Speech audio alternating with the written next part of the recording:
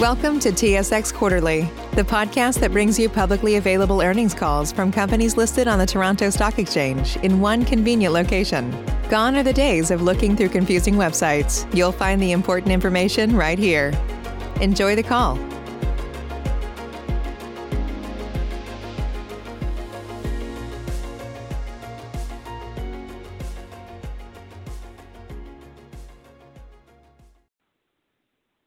Good day, and thank you for standing by. Welcome to the Altius Q2 2021 Results Conference Call.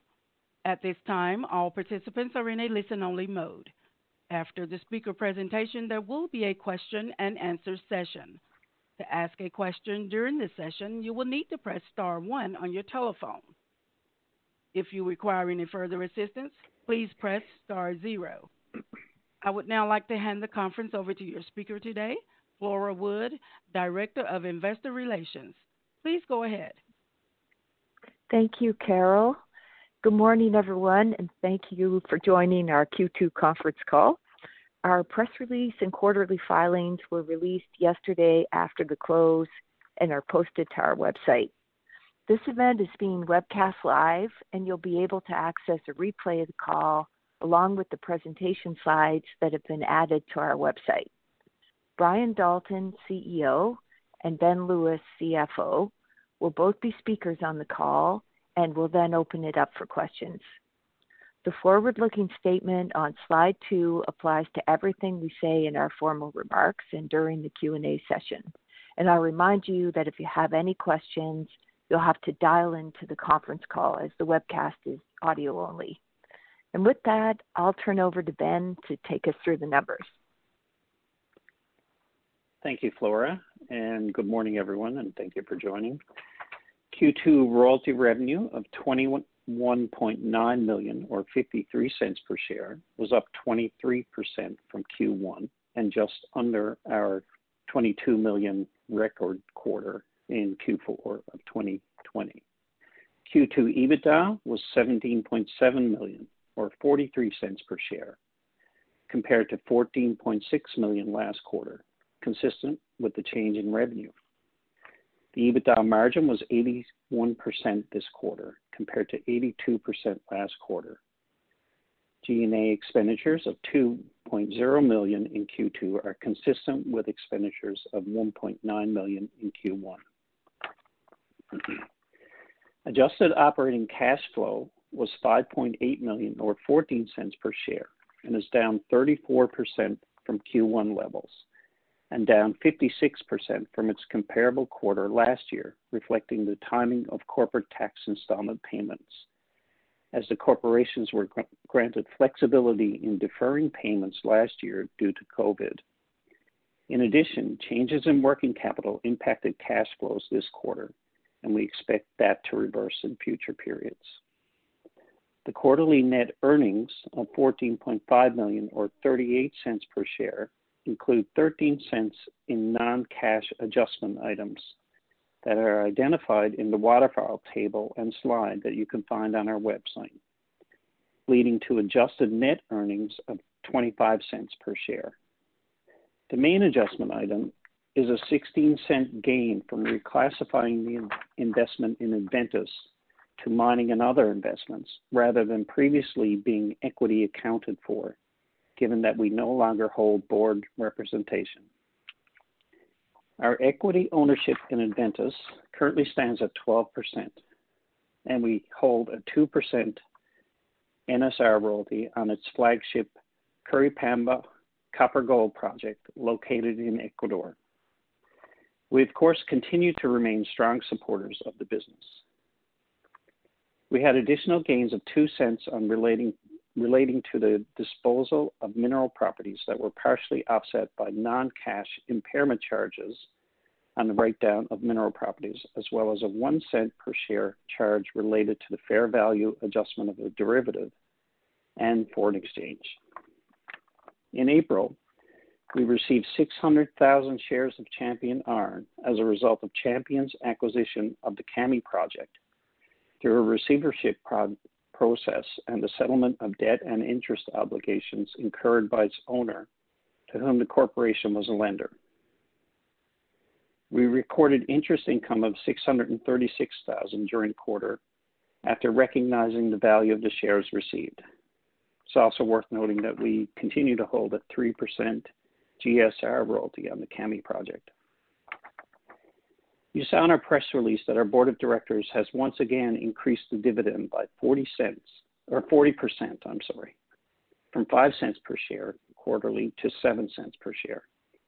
The dividend will be paid to shareholders of record on August 31, and the payment date is estimated to be September 15th, 2021. Now I'll turn to balance sheet and capital allocation. The cash position increased to $115.9 million at the end of the quarter, with $96.7 million being the ARR cash balance, which we consolidate by virtue of our 59% ownership interest in ARR. The cash position excluding ARR is $19 million at the end of Q2. We also announced that we intend to refinance our debt facilities. That will result in a slight decrease in interest rates and also increases our available credit to $225 million and extends the term from June 2023 to August 2025. This change also gives us additional capital allocation flexibility, as the quarterly principal repayment will decline from $5 million to $2 million per quarter, and certain other covenant restrictions will be eliminated or reduced. Outstanding debt as of today is $117 million, which means we will have approximately $108 million available liquidity under the new facility, which compares to $43 million at June 30th.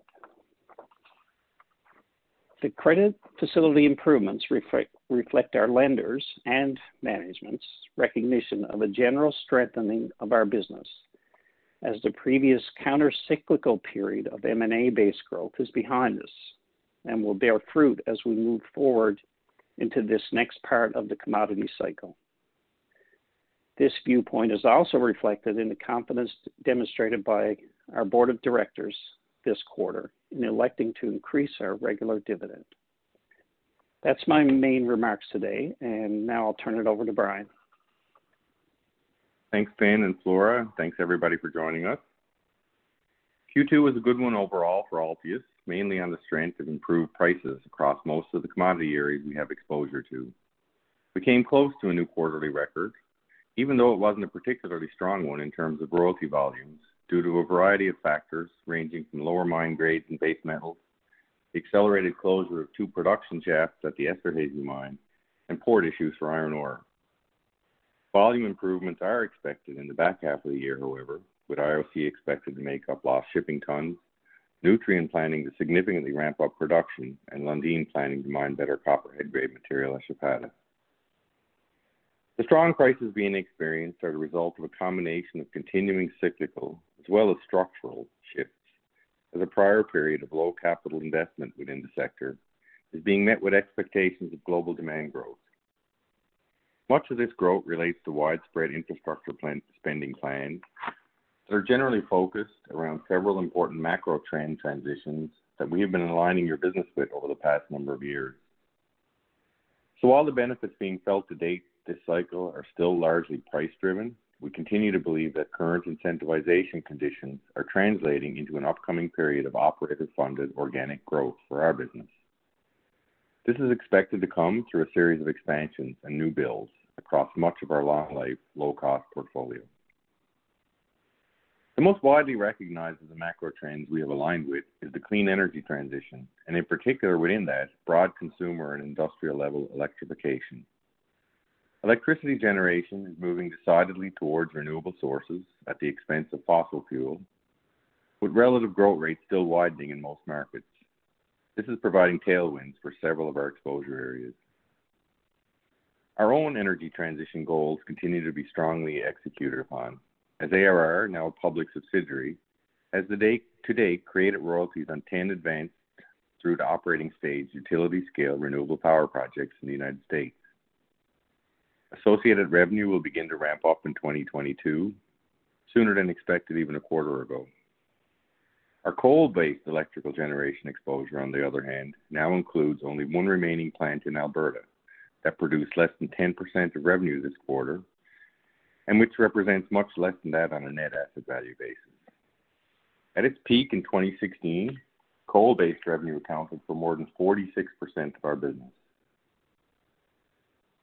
The renewable energy sector still has yeoman's work ahead to power increased electrification requirements, including, perhaps most profoundly as it relates to transportation.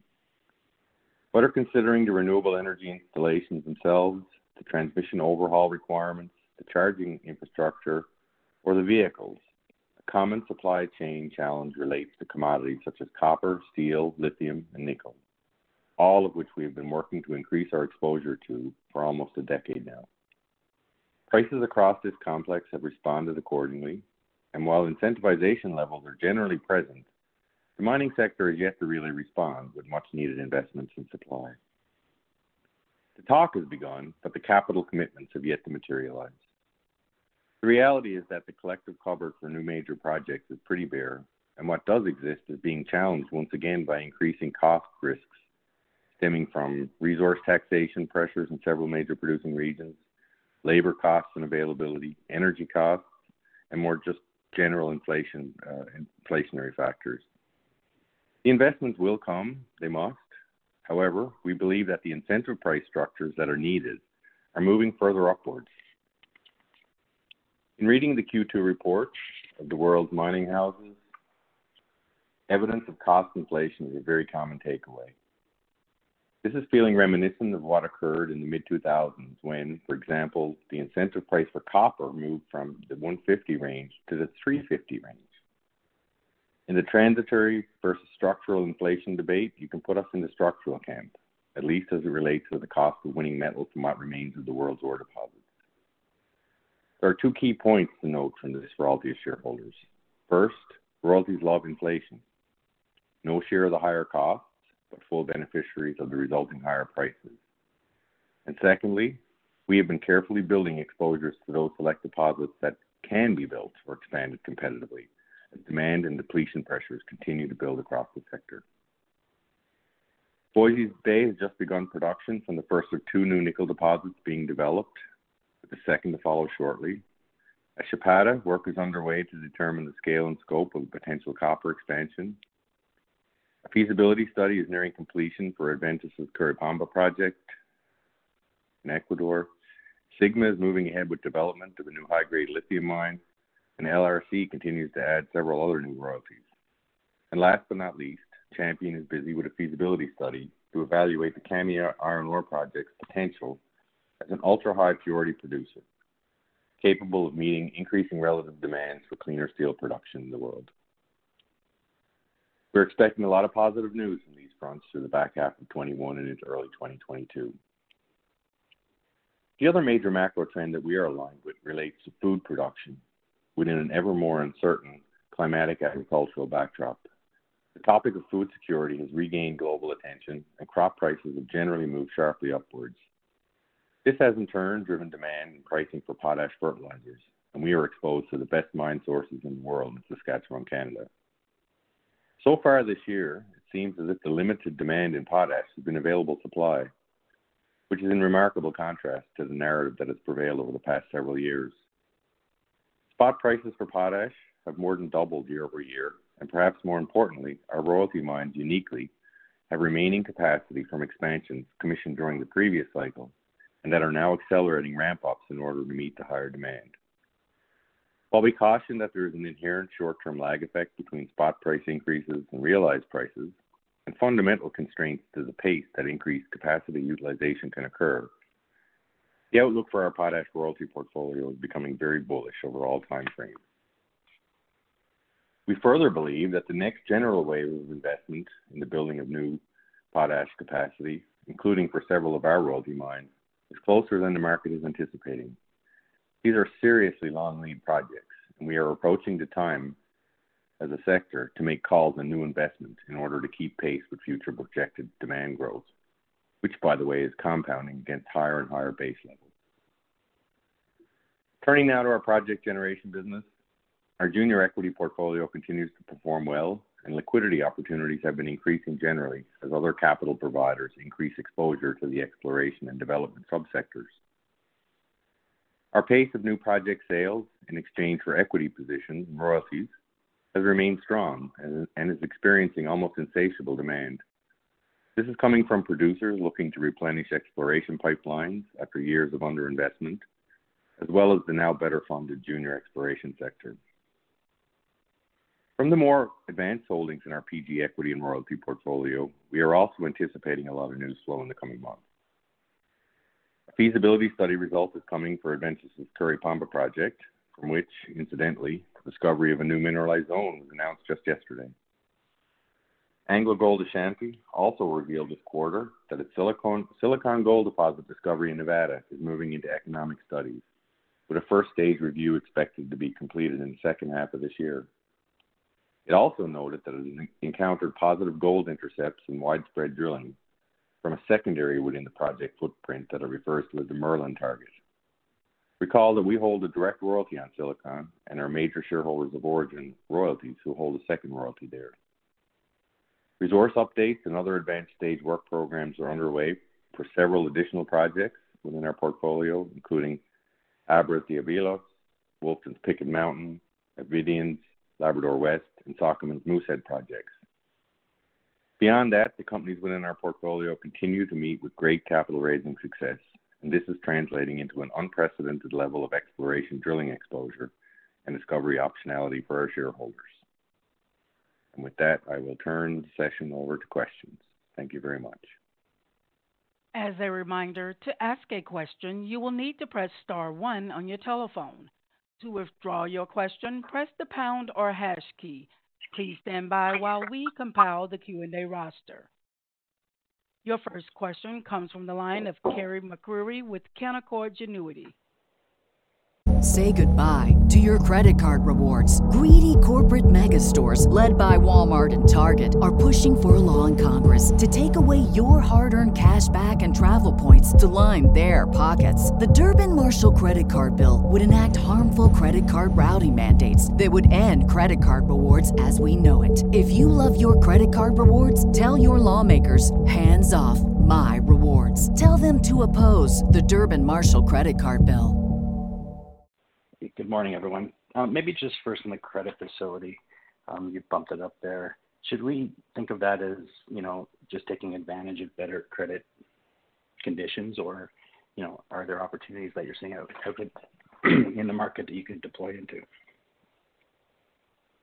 I guess the first comment I'd make there is, generally speaking, you do these things when you don't need to. But there's a reflection here of the previous credit facility that we had in place was worked through through that period of pretty aggressive M&A for us.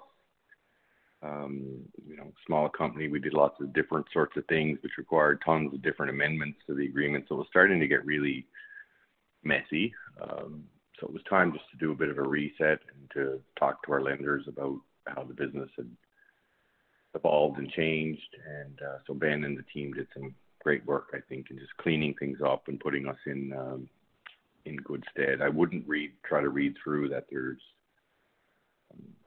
immediate plans for the use of that additional liquidity, but obviously, you never know when you need liquidity and when opportunities come along, so you want to have it done in advance. But again, great credit to the team. It's a really nice, clean structure, and I think it better matches where the business has gone over the past few years. And then maybe just trying to understand the renewables business. So you've got, I guess, active project now in 2.5 gigawatts, and I think you targeted, or you expect about 4 gigawatts once all the capital that's been deployed is deployed. Is that the way to think about that?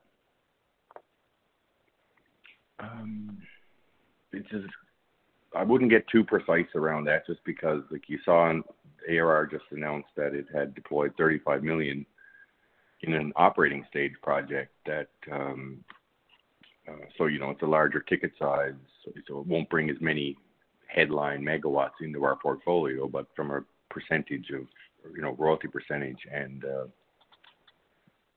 percentage of the portfolio, it's obviously very substantial. So, for example, if we were to take all of the remaining capital within ARR and buy projects of that type, there'd be less megawatts at higher royalty rates. And if all of the capital was deployed with developers where we have lower royalty rates, there'd be more megawatts. But I think the takeaway for what's been happening with ARR is that at the time of the IPO, it set for itself two key objectives that were critical. A, it was to see the investments that had been made with existing developers continue to result in a strong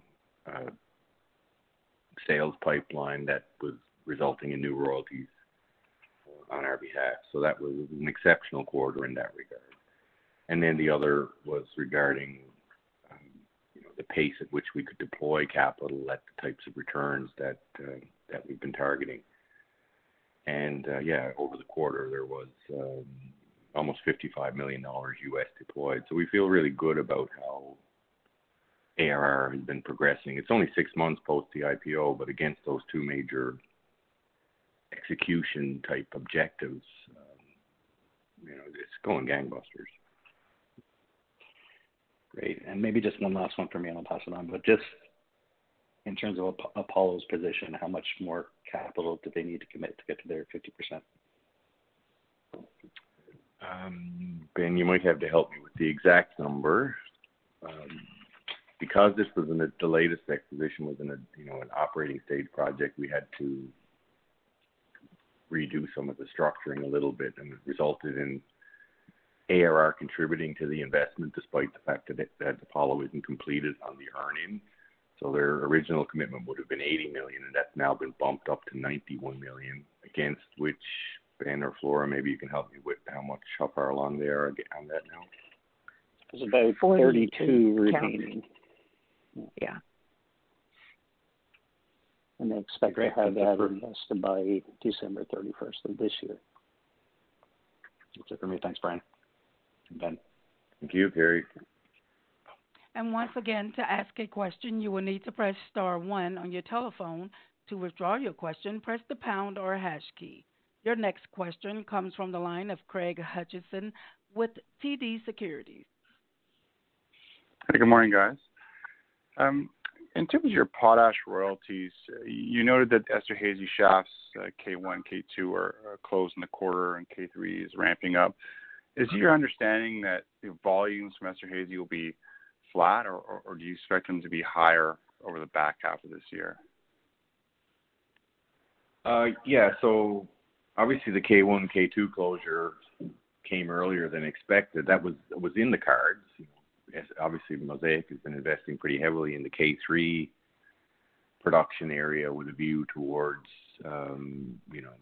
bringing down 1 and 2. But I think water flows accelerated in the 1 and 2 area, which resulted in that early closure. So they're not quite at full ramp up from K3 yet in order to replace some of those lost tons. But I believe, and you can correct me in their own reporting, I believe they expect to have K3 fully ramped up somewhere in the first half of next year. And so it's the shaft area is obviously, it's a function how much material can you get to surface. Once it gets to surface through K3, the planted or the topside facilities that would have previously serviced K1 and K2 can be utilized. So there'll be higher production rates from K3 to offset the loss from 1 and 2, and then there's no bottleneck at top because they just haul stuff from K3 now instead of K1 and K2.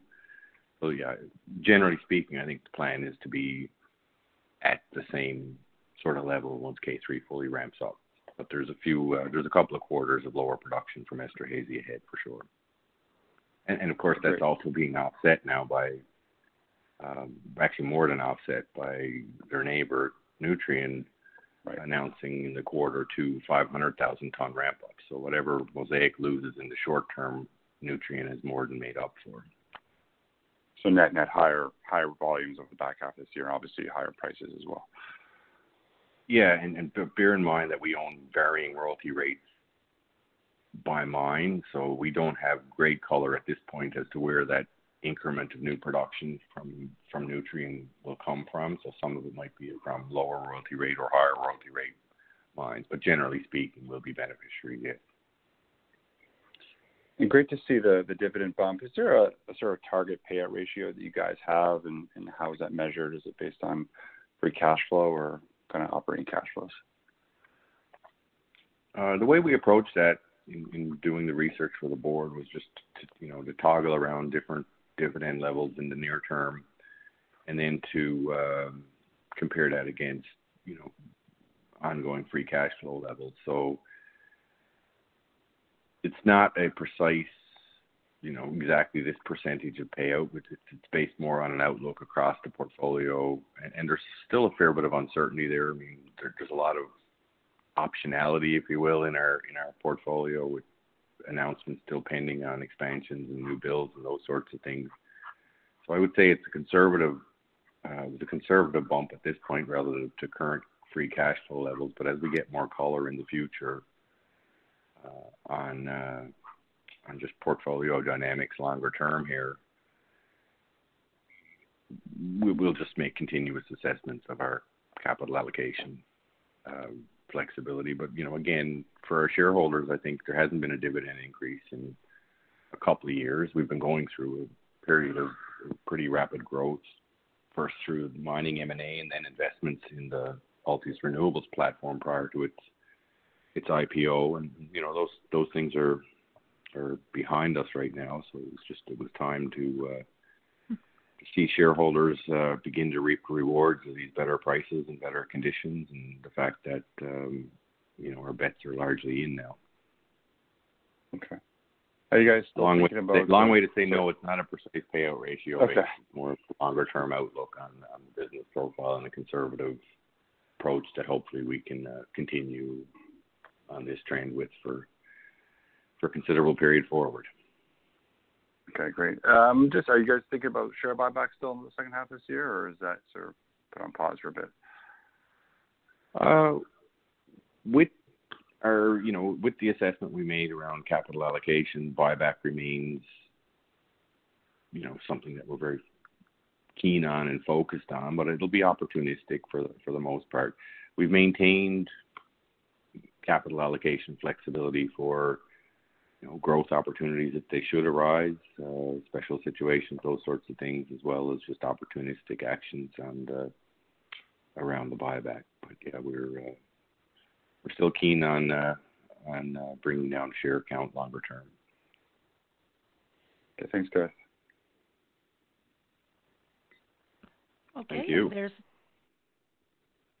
There seems to be no further questions at this time, so I'll turn the call over to Flora Wood for closing remarks. Thank you, Carol. And I know the 9 a.m. conference call slot was a busy one this morning with analysts on different calls. So thank you to everybody who joined, and we'll look forward to talking again on the Q3 call. Ladies and gentlemen, this concludes today's conference call. Thank you for participating. You may now disconnect.